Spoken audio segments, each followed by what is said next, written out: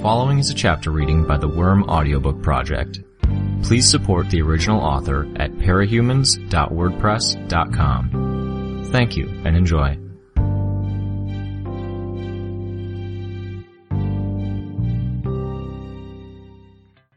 .3 We burst into action the moment Weld called out his warning. Bitch drove her shoulder into the PRT uniform that held her back, then back towards the front desk. Weld had already changed his hand into what looked like a baseball bat with 4 sides to it, long enough to reach from his wrist to the ground. Studs the size of golf balls ran down each of the 4 faces, with a blunted spike on the end. Weld and Fléchette were variables we hadn't planned for. It was unfortunate, but Weld in particular was also very well equipped for the task of keeping us from retreating back to the front door. Weld swung at Shadowstalker, but his club passed through her. Fearless, she stepped close and punched the metal arrowhead of one of her crossbows into his right eye. He stepped back a few steps, one hand going to his eye, and she threw herself at him, bringing her knee to her chest and then kicking out.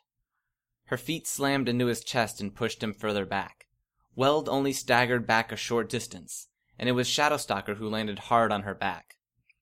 Kicking a 5'9" block of metal had to hurt, but Regent doesn't exactly have to be careful with Shadowstalker's body. Bitch slipped past the pair of them, reaching the front door. I could hear her whistle at a volume that I doubted I could scream. Gru and Regent were already free of their cuffs, the 3 PRT uniforms closest to them lying down on the ground. Tattletale was grinning at the 4 wards at the end of the hall closest to the elevator. Kid-Win, Glockblocker, Fléchette, and Vista. The laughter didn't belong to Tattletale, however. It was cackling, sounding like someone having way too much fun. Fléchette shouted, "They've got someone with the stranger classification." We did? The wards recovered fast enough. Vista was working to distort the ends of the hallway, the front doors, and the elevators at the end of the hall into impassable terrain. Fléchette fired a shot at Gru, pinning him to the ground, quickly loaded and fired a second shot, rooting his feet to the ground. Fléchette was loading for a 3rd shot, when a girl in black clothing with a horned demon mask and black scarf struck her weapon with a fire axe, splitting the metallic string and knocking it from her hand. The girl with horns was on our side. Wait, I could almost remember her. Some relation to Gru. Then it slipped from my recollection, and I was distracted by the fact that Fléchette was disarmed, her weapon broken. How had that happened? I couldn't afford to worry about it. I had to focus on contributing. I released the bugs from beneath my costume, drawing them out from beneath the panels of my armor and the compartment at my back where I kept my equipment and weapons. I'd known I wouldn't be able to bring many bugs, and that it would be difficult to get more on sight with a clean, sturdily built structure like this one. I could gather a swarm, but it would take a few minutes before the bugs arrived en masse. I might have started sooner if I hadn't been so concerned about alerting someone and giving us away. The 970 bugs that poured forth were roughly equal numbers of bees, wasps, spiders, mosquitoes, and cockroaches. It was a smaller number than it sounded like, and their deployment was slower because of the way I had them arranged, stingers and abdomens carefully kept out of contact with one another. I hadn't come without a plan. The bugs found their way to Vista, Fléchette, and Kid-Win, the only young heroes with exposed skin, at roughly the same time as they managed to get beneath the masks and protective clothing of the 2 PRT uniforms that were holding me. At first the teenage heroes swatted at themselves and backed away, as was usual. The funhouse mirror's distortion at the exit stopped spreading as Vista's concentration broke, and Fléchette dropped one of the small lengths of pointed metal she had been withdrawing from her belt. Then Kid-Win cried out, his words raw and barely intelligible because he was also screaming as he shouted them. "It burns!" Capsaicin was the chemical that made hot peppers burn your tongue. It was also the active ingredient in pepper spray.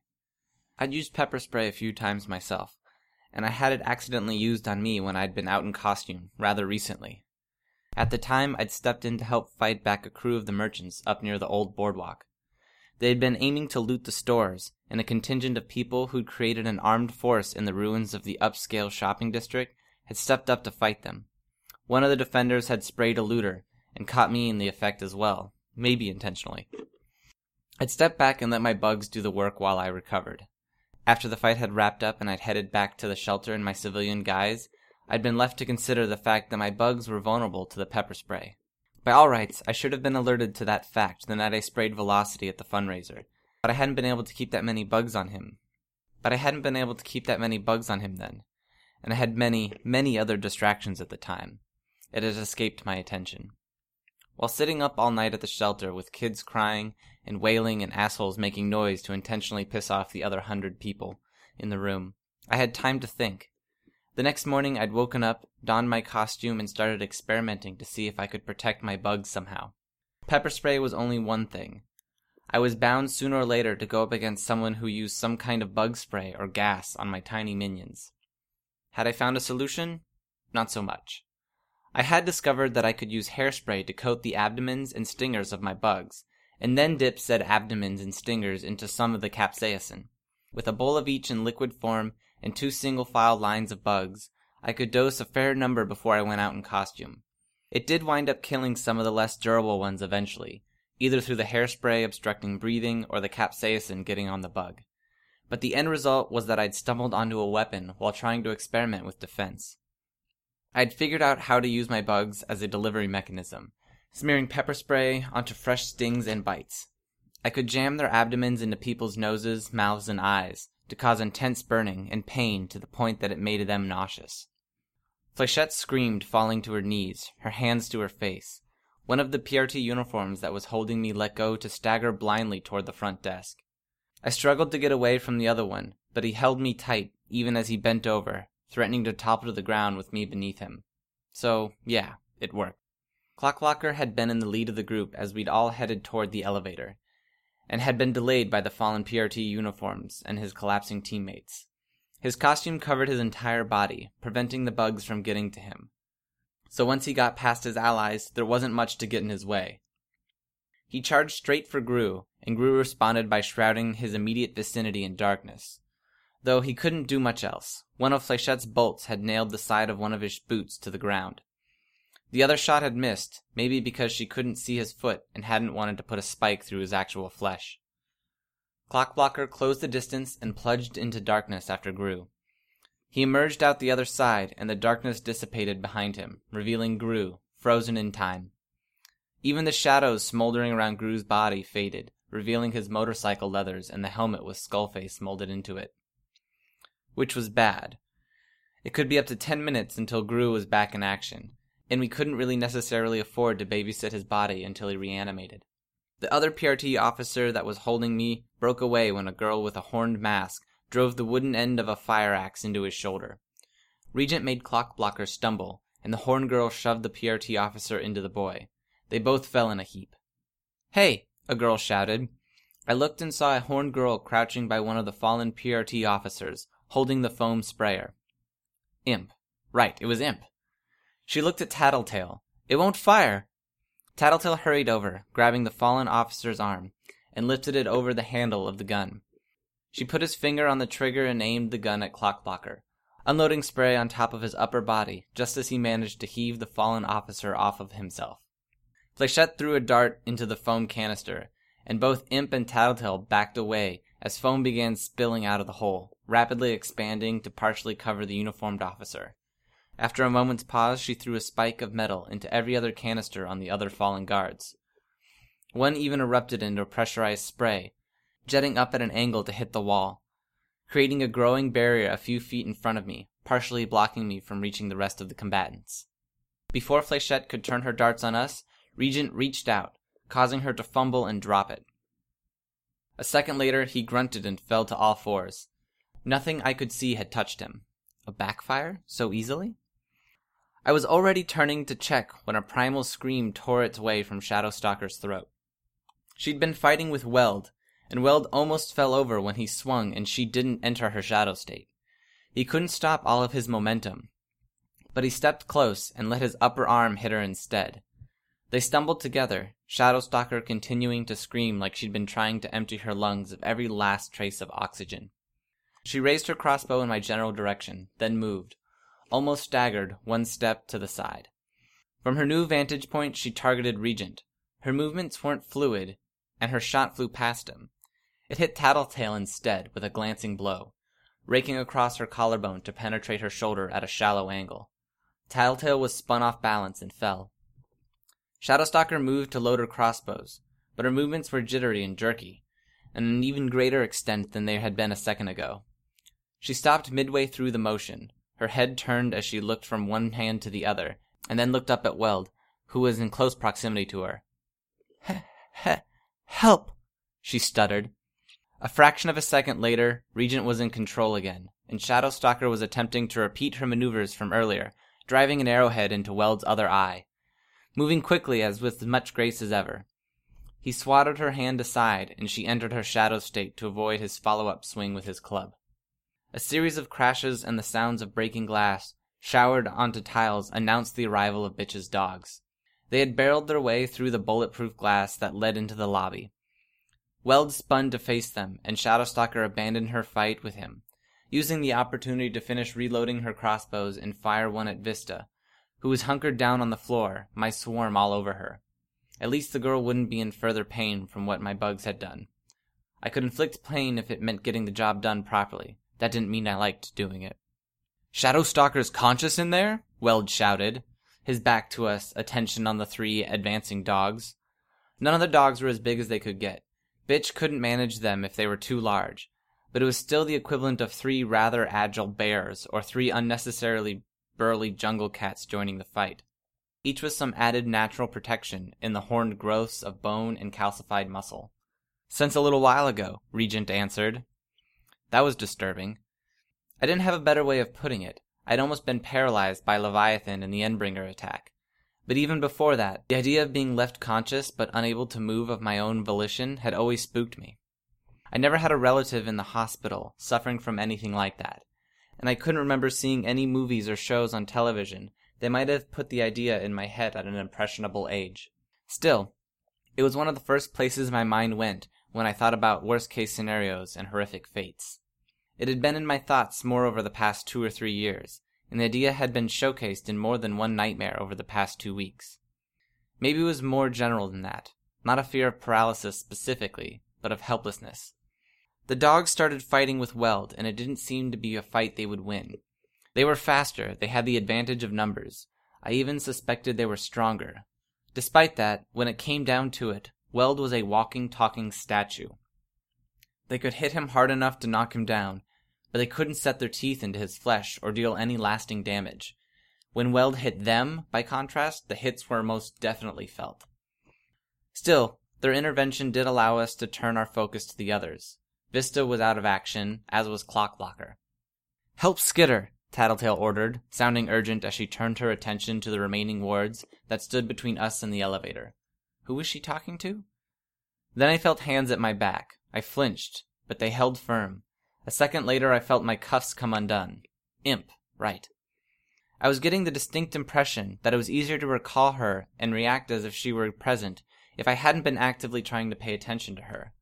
It was almost as if actively trying to commit her presence to memory had the opposite effect. Except how was I supposed to put that knowledge into practice if acting on that knowledge counted as recognizing her presence? I didn't get a chance to work it out, because Imp was gone from behind me a moment later. And we were faced with the issue of dealing with Fléchette and Kid Win, and the fact that our movements were getting more and more limited by the growing piles of adhesive, nigh indestructible foam. Kid Win had pulled himself together enough to draw a small blue pistol from his waist. I tensed, bending my knees and shifting my weight to the balls of my feet so I could move the instant he aimed it at me. He didn't fire it, though. Instead, he slapped his chest, and the armor there opened up, revealing a circular depression. He slammed the little blue gun there, where the weapon stuck like it was glued in, or maybe because of a magnet. The chest portion of his armor closed up. He staggered to his feet, swatted at his face, then looked like he would immediately regretted doing that, judging by his pained grunt and gritted teeth. His costume started to light up, glowing with a silvery light where it had been gold before. 2 pear-shaped pieces of metal that had been attached to the armor on his shoulders raised into the air, floating. Abruptly, the pieces of metal jerked so that the smaller ends pointed at us, and they each belched out blue sparks the size of softballs. Imp appeared as she ducked out of the way of one, while Regent avoided the other. Tattletale was still on the ground, one hand to her shoulder, and the shots passed well over her. I didn't see the need to dodge. The shots weren't fast-moving, and both seemed ready to collide with walls on either side of me.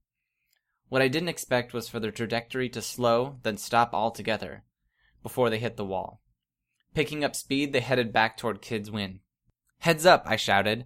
Imp and Regent turned just in time to avoid the boomeranging projectiles. But the distraction nearly cost them as the guns above Kid's Win's shoulder blasted off another 2 sparks.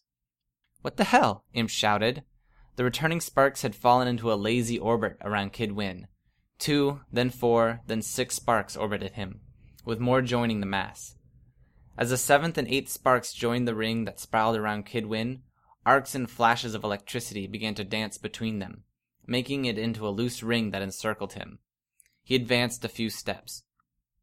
My bugs were dying in droves with the residual electricity, but Kid Win, at least, was largely incapacitated, his eyes swollen nearly shut, with some bugs gathered over and around his eyes to further obstruct his vision. I'd read up on the wards when I first got my powers. I knew they weren't allowed to use lethal weapons. Shadowstalker had to use tranquilizer darts instead of real arrows, though she violated that rule often enough. And this device of Kid Win's, no matter how intimidating, wouldn't be allowed to do any sort of serious damage. "Shadowstalker!" I shouted. "Charge Kid Win!" Expendable assets. "Can't," she and Regent shouted in unison. "It'll disrupt my control." Hearing that, Kid Win turned and fired a pair of sparks in their general direction. The sparks flew further and faster, and they reached far enough that I actually had to dodge those. One slammed into the spray of foam that the canister was blasting into the wall, while the other sailed towards Shadowstalker, but stopped a few feet short and then looped back towards Kid Win. That left one option. Bitch wasn't around, which left it to me. I whistled hard, getting the attention of the dogs. When the dog with the squarish, almost snoutless head turned my way, he'd be the bulldog puppy, Bentley. I took a step towards Kid Win, pointed at the young hero, then shouted, "Get him!" A ragged, horn-encrusted tongue lolled out of the side of his mouth. Bentley eagerly tromped past Weld, who lashed out with his club, but only grazed Bentley's rear flank. Recklessly, the dog charged Kid Win, slamming into him, taking the full brunt of the ring of vibrant blue electricity. The dog and the boy crashed to the ground together, and skidded far enough toward the elevator that they collided with Fléchette, who had retreated from the storm of blue sparks, her back to the elevator. Bentley stood, flashes of brilliant blue light crackling at the chain that was rigged around his muzzle. He limped strangely, but it wasn't due to any injury. From what I could tell, he stepped in some of the foam as he ran, and his foot was sticking to the floor. More foam had splashed his shoulder. In any event, the 2 teenage heroes were down, and it looked like the sparks had done more to incapacitate them than it had the puppy. "Good boy," I called out. "Good Bentley." His tail, shorter than any of the other dogs, wagged at the attention.